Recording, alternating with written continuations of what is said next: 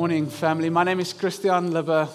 It is a great privilege for me to be here with you all this morning, starting a new series, not about nations, but I'm going to tie it into nations anyways, okay? That's just how we roll. And like Philip said and mentioned, we do have Reach Week coming up, starting on the 4th of September, running straight through till the 11th of September. Please join us for that. That's where we're going to talk intentionally about the nations. But our series we are starting this morning is we're starting a series called Change Please. How Jesus can change anyone. Amen. And so this is a series about changing, transformation. It's about the person that you are becoming.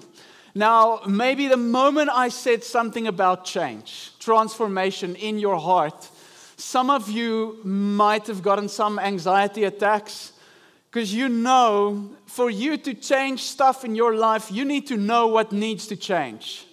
You need to be confronted with the reality of what about you is not perfect and it needs to change. And maybe you have for years struggled to change certain things in your life. And it just never changed. Maybe it's addictions, okay?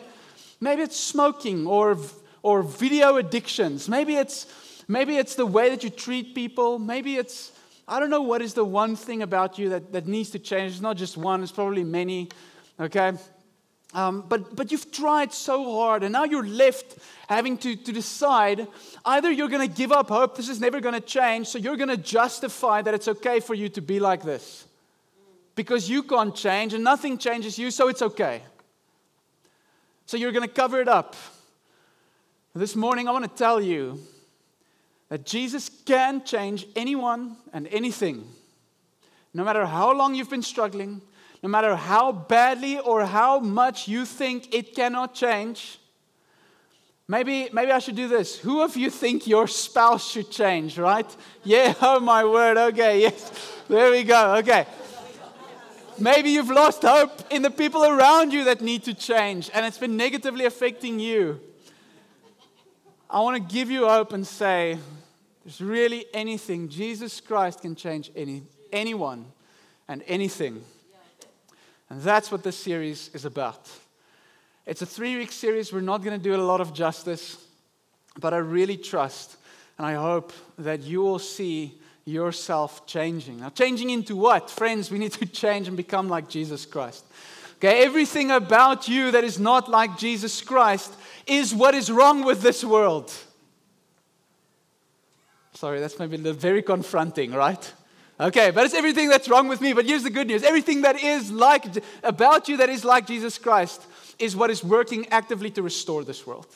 Okay, so there's a lot of things in you that's like Christ and a lot of things that are not. We're going to try and trust, we're really going to trust Jesus this morning that everything that is not like Him will become like Him. So here's what I want you to do. I want you to think of at least one or two things for these 3 weeks. This is the one thing, okay, that we are going to focus on and trust Jesus. This is the one thing that's going to focus. So if you're taking notes, if you want to make a note on your phone, now's a good time because you're going to be able to look back and see how has this thing changed over the next 3 weeks, okay? How are you different 3 weeks, 4 weeks on from now than you are sitting here this morning? So think of one thing that you know. It's either sin in your life, sin that you can't stop doing, or it's something good that you have given an unhealthy place in your life. What is that one thing? Write it down. Take a note. We're going to trust Jesus. He's going to change it. Okay, go. It's okay now to move and to grab and to make note. And you can do that. No one's going to judge you for moving around in church. And I can't move on until you've got your one thing. My time is ticking, so please.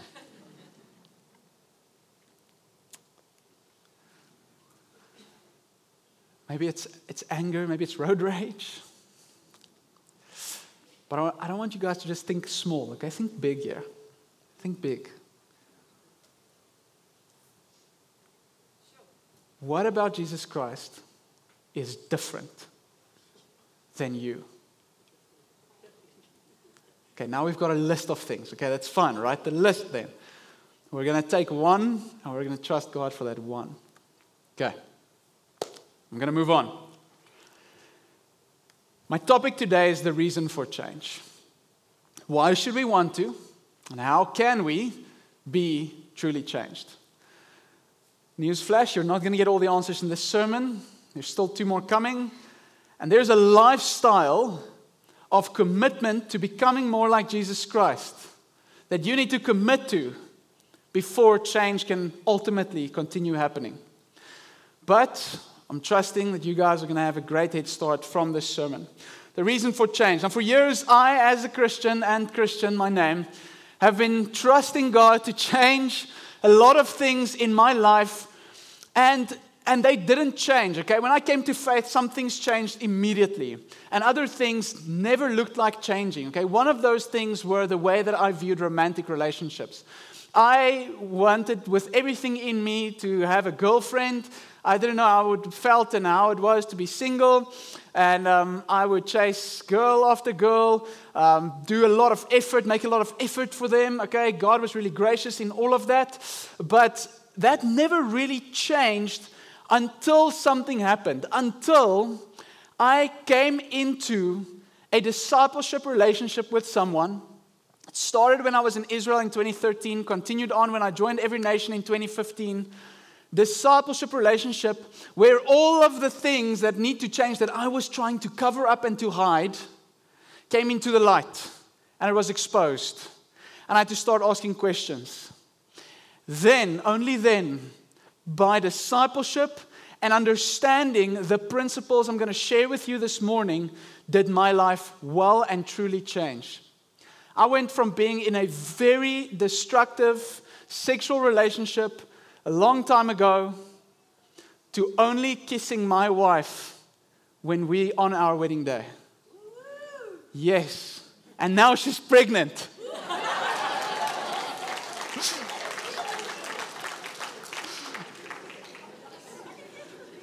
So God restored, okay?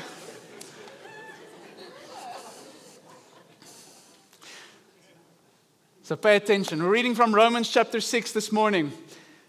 Romans chapter 6, Paul shared the gospel. Romans chapter 1 to 5, he shared the gospel. Romans 6, he sort of transitions, he shifts gears and he says, but now you know the gospel. Now you need to understand what are the implications. What are the implications of Jesus Christ becoming man, dying on a cross in your place, you being restored in relationship with God? What are the implications of that relationship on who you are and who you become? Romans 6, I'm going to read verse 1 to 5 and verse 11 to 18. Verse 1 to 5 says, what shall we say then? Are we to continue in sin that grace may abound? By no means. How can we who died to sin still live in it? Do you not know that all of us who have been baptized into Christ Jesus were baptized into his death? We were buried, therefore, with him by baptism into death, in order that just as Christ was raised from the dead by the glory of the Father, we too might walk in newness of life. For if we have been united with him in a death like his, we shall certainly be united with him in a resurrection like his. Verse 11. So you also must consider yourselves dead to sin and alive to God in Christ Jesus. Let not sin therefore reign in your mortal body to make you obey its passions. Do not present your members to sin as instruments for unrighteousness, but present yourselves to God as those who have been brought from death to life, and your members to God as instruments for righteousness, for the nations. Come on. For sin will have no dominion over you, since you are not under law but under grace. Paul anticipates his opponents will probably then ask a question. Verse 15. What then? Are we to sin because we are not under the law but under grace? By no means. That's the closest you can get to swearing without swearing, by the way. Do you not know that if you present yourselves to anyone as obedient slaves, you are slaves of the one whom you obey, either of sin which leads to death or of obedience which leads to righteousness? But thanks be to God that you who were once slaves of sin have become obedient from the heart to the standard of teaching to which you were committed, and having been set free from sin have become slaves of righteousness. There's a lot of scripture. I'm going to be selective with how I'm expounding. That's going to encourage you to be able to understand the rest of the chapter. My main points this morning are both answers to why and how. Why do I want to be changed? How can I be changed? Number one, you need to recognize your spiritual slavery. Recognize our spiritual slavery. Why do I need to change? Because you're a spiritual slave. How can I be changed? Recognizing you're a spiritual slave. Now, what do I mean by spiritual slavery? We see in verse 15 and 16 when Paul says, should we continue to sin? No. Here's why. Because there's only two kinds of people in this world. There's only two kinds of people in this world. There are those who are slaves to the things in the world and those who are slaves to God. There is no third category. That's the two kinds of people in this world. And when I talk about slavery, we get shocked. Because our understanding of the slave trade is much different than the system of slavery that was in place in the Roman Empire. Okay? How it worked was, if you were facing a terrible lifelong debt that you had to repay, and you didn't want to sit with this debt for the rest of your life, what you could do is, for a certain time period, you set up a contract where you sort of present yourself as a slave, more like a very effective and constantly present worker, okay, to the person whom you owe. And only for a time period, 5 to 10 years, whatever, until the debt is fully paid. And then you would work and pay off your debt, but you would have to do everything that person says. But they had laws in place also to make sure that the way that the slave masters were treating the slaves was still humane. Okay? So Paul is saying, every one of us lives like we are at debt all the time. You're a slave because you're in debt. Now, what debt am I speaking about? Here's the debt I'm talking about. When God created all of us, and we were roaming with Him in the garden before sin came. Perfect relationship with God. And we had what sometimes in gospel-centered living, we talk about this. We talk about 4 primary idols. Okay, the 4 core needs of every human heart that we try and find in this world we had in God. Okay, we had approval from an infinite God. Unconditional approval of who you are from an unconditional and infinite God.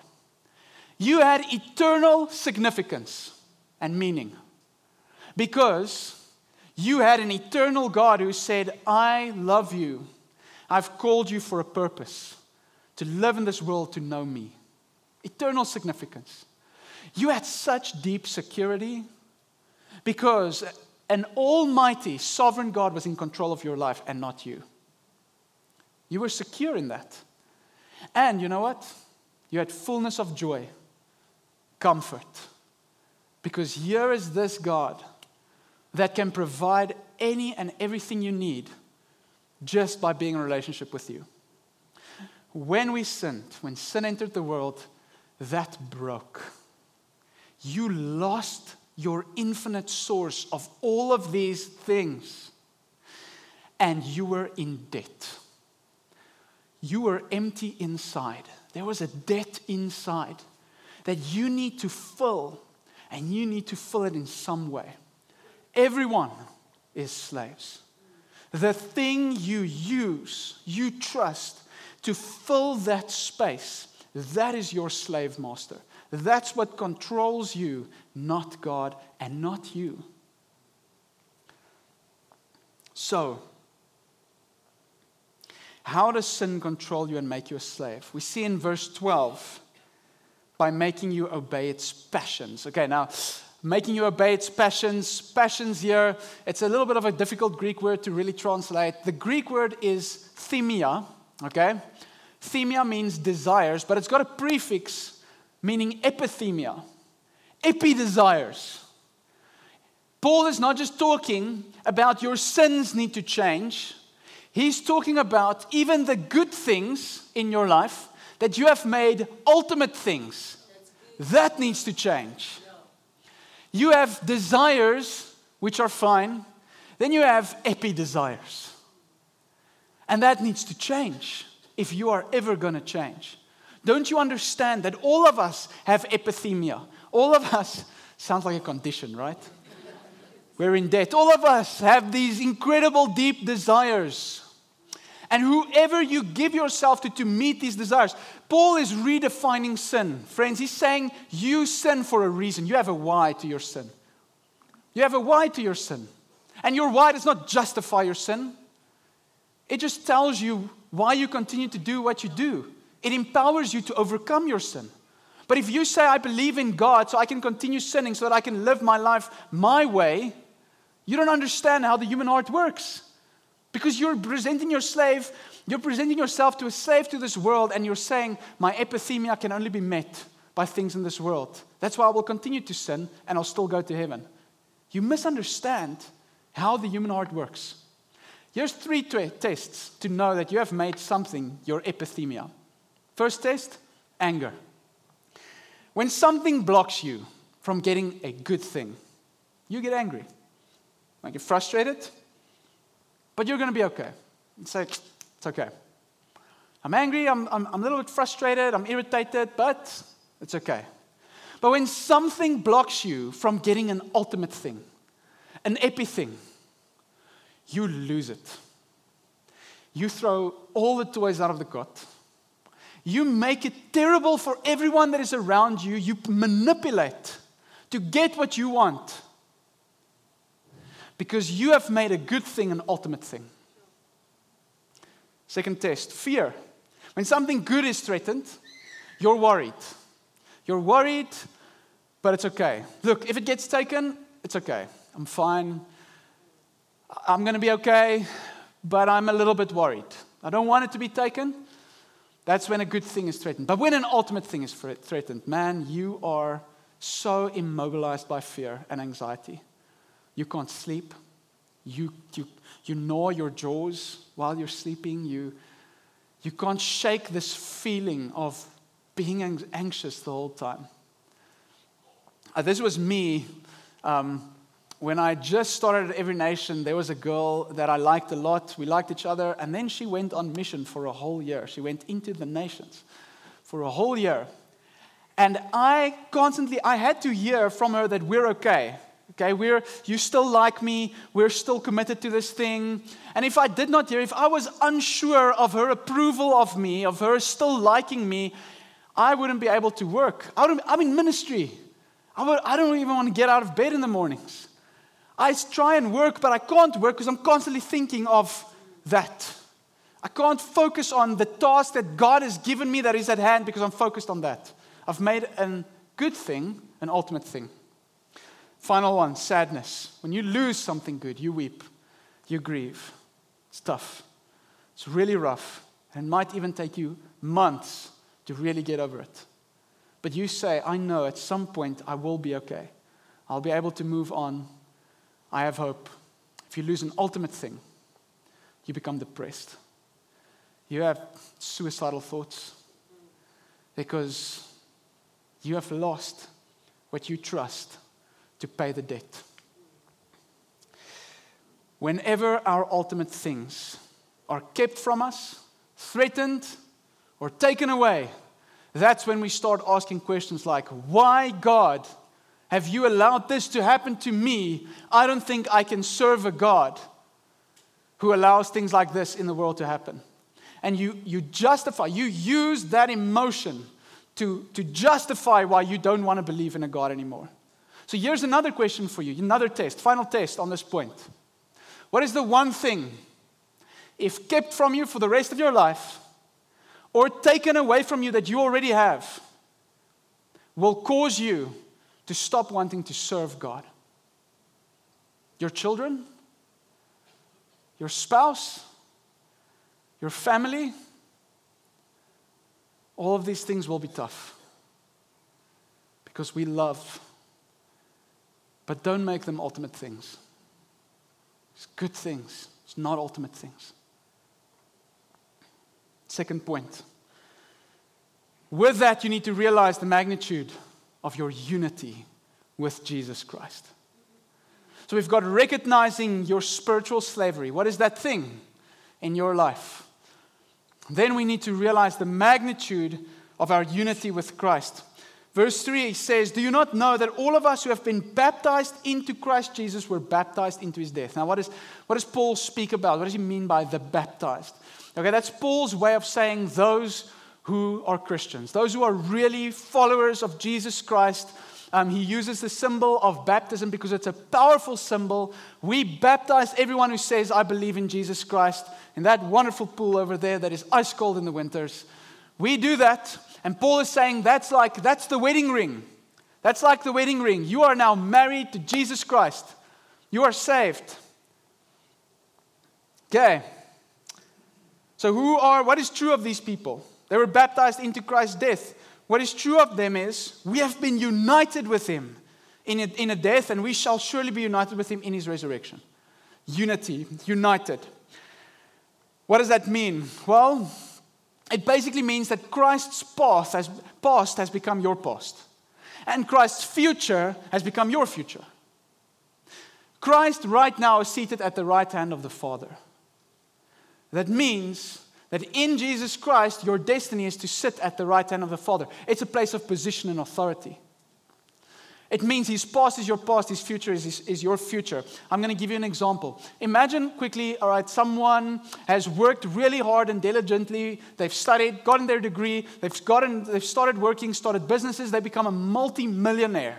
Extremely rich, extremely wealthy. And then they fall in love and they get married. And now they have a spouse. The person who was rich acquired their riches through diligence and hard work, right? Wisdom, sacrifice, and decisions. The spouse has attained wealth by grace through marriage. Okay, this is a biblical marriage where they share everything, okay? It's not an earthly marriage where they say, keep your possessions, I keep mine. I'm talking about biblical marriages, okay? This is the same. Look at what Jesus Christ has done.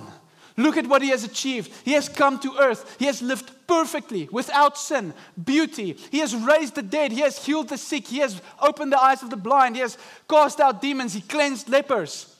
And then he went to a cross, obeyed the Father unto death. He served. And when the Father looks at that, the Father is moved with love, moved with passion over his Son.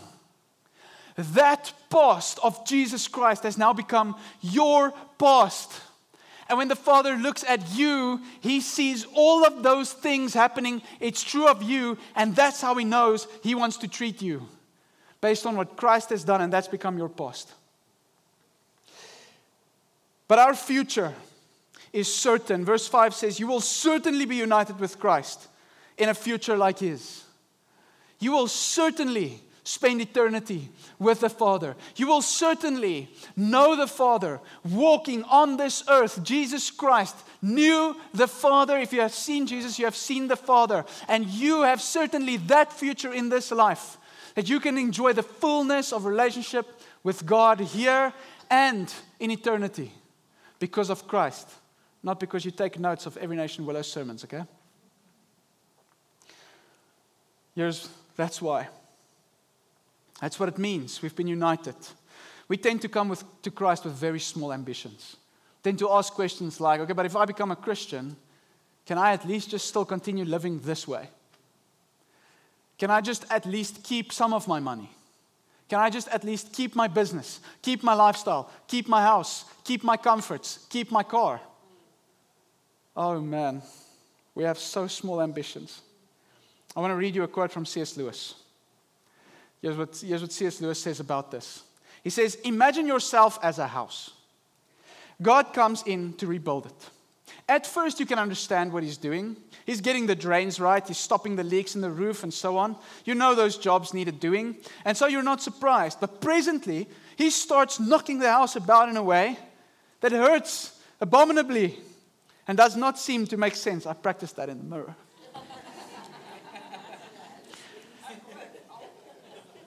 What on earth is God up to?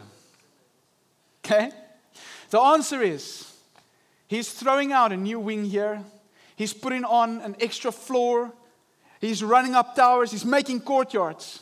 You thought you were going to be made into a decent little cottage, but He is building a palace. And He intends to live in it Himself.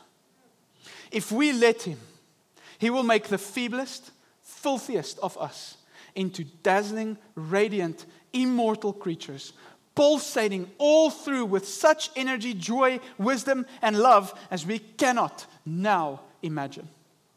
A bright stainless mirror which reflects back to God perfectly, though of course on a smaller scale, His own boundless power, delight, and goodness. The process will be long and in parts painful, but that is what we are in for, and nothing less. Friends, don't you want to please this morning do me, yourself, and Jesus Christ a very big favor? Stop hiding in your life what is not like Him. Get into discipleship. Let people get close enough to you to see these things. Don't you want to make a larger commitment in your life than looking good in front of people, and that is becoming like Jesus Christ at any cost? My final point is today, and from here on out, you need to live out of this new identity daily. Live daily out of this new identity. So, we have just heard and understood the old us, the one in debt, the one living the deepest needs, taking the things of this world and trying to pay off the debt, has been crucified with Christ. It's dead. It's no longer you. There's a new you, living, alive. It's in Christ. You know what this means? This means that this morning you don't have any more reasonable reason to sin or to not be like Christ. You don't have any more reasonableness. Okay, you might leave here and still sin. Look, it took you 20, 30, 40 years to build up a lifestyle that was not like Jesus Christ. You're not expected to change in just one sermon. But when you leave here, if you understand this, you don't have any more reason to sin. When you sin, you ask, why did I just sin? What am I trying to hide? What am I trying to get? Why? Just why? You can't answer that question reasonably anymore from this morning. You might still struggle, but you have no more reason to. You might still not completely be like Christ, but you have no reason to. You need to do two things to live out of this new identity daily. First of all, you need to recognize it. Recognize your new identity. Recognize. Ask the question, why are you sinning? Why are you epi-angry, epi-afraid, epi-sad? Why are good things ultimate things? Why is God not the ultimate thing? Recognize that when you come to Jesus Christ, this world will not satisfy, and there will never, ever be reason for you to dishonor God by sinning. But He's gracious. You need to recognize this is who you are. The second thing you need to do is you need to consider. Verse 11 says, consider. I just want to get it here. I'm going to scroll up. So you also must consider yourselves dead to sin and alive to God in Christ Jesus. Consider yourself. Seek to understand what are the implications of the truths I've presented to you this morning. It doesn't happen automatically. It doesn't happen automatically. You need to continuously consider this. Chase it down. Find the truth. Understand what is the implications of you being united with God. I want to end with a story of Augustine, Saint Augustine of Hippo. This is what happened to him. Before becoming a Christian, Augustine had a problem with self-control, and he had a couple of mistresses, women that he was sleeping with. And one day, as he was walking along, one of his old mistresses showed up, and she was one he was particularly attracted to. She wanted to pull him off into a fling, which would last several weeks in those days. So she invites him to her place. She wants to, I like how it says, attack, attract, and attach to him. Run. He responds to her very kindly, nicely, courteously. He says, thank you very much. Thank you. That's great. Thank you. Glad to see you. But no, thank you. That's a no from me, in other words. He walks away immediately. And she thinks, maybe he didn't really recognize me. So she turned to him and said, Augustine, it is I. Augustine turned around and smiled and said, yes, I know. but it is not I. She says, it's me, Augustine. And he says, yeah, I know, but it's not me. It's not me. This morning, I want us all, Yolani, will you join me on stage, please? I want us all this morning, place our trust in Jesus Christ for our transformation. If there's anything in your life that is not like Him, two things happen. Number one, He supernaturally comes into your heart and He changes you from the inside out. Number two, you need to recognize who you have become in Jesus, and you need to realize, you need to consider what it means for you. So, here's what I want us to do this morning, okay? If there is something, oh my word, this is going to be chaos. If there's something in your life, let's start with the difficult things. Maybe there's an addiction. Maybe there's something that you've really, really tried for a long, long time. It's quite a big thing, and it just doesn't seem to change. Doesn't seem to go away. You just can't seem to become or think like Jesus Christ in that area. Something you're really anxious about. Something you've given your life about. Something you're staying up at nights. If there is something like that, I want to pray with you this morning that we can change ultimate things. We make God our only ultimate thing, that we may live for Him.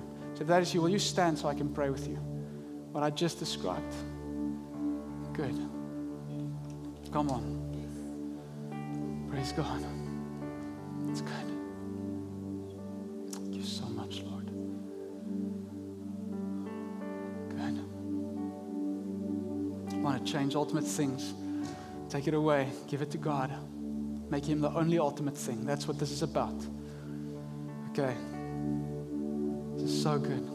So good. Here's what we need to do. Let's all stretch out our hands. Those of you sitting down, don't you want to stretch out your hands to these people?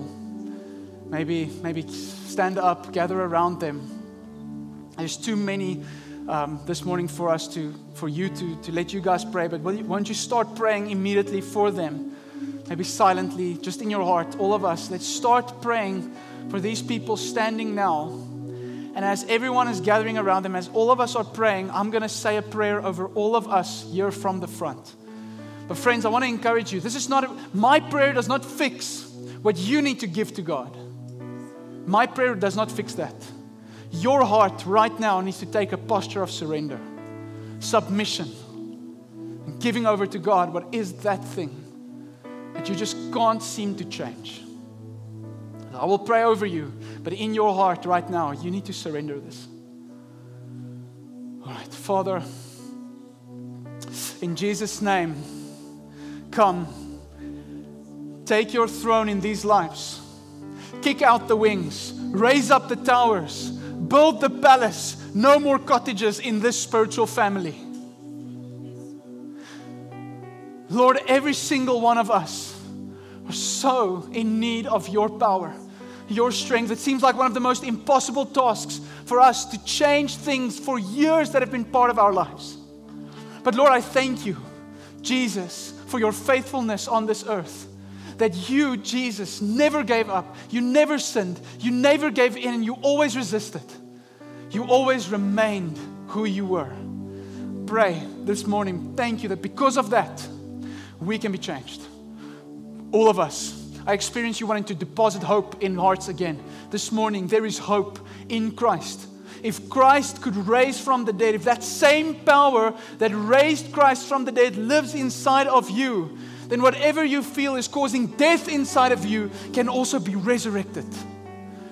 Father, I pray, will you enter the hearts right now that says, I surrender, I submit, and I commit to recognize and consider why I sin and how I have no more reason to do it if I have Jesus Christ as my Lord and Savior. Father, I pray you will bring these things into the light, that it will lose its power, and we will have fellowship with the light, fellowship with God again in these areas. Lord, may the work that you start here this morning continue to fruition, to completion, until we all become like Jesus. Heal hearts, restore lives. You are able, you are capable. In Jesus' name we pray. Amen. Can we worship God and just clap our hands to Him? Thank you, Father.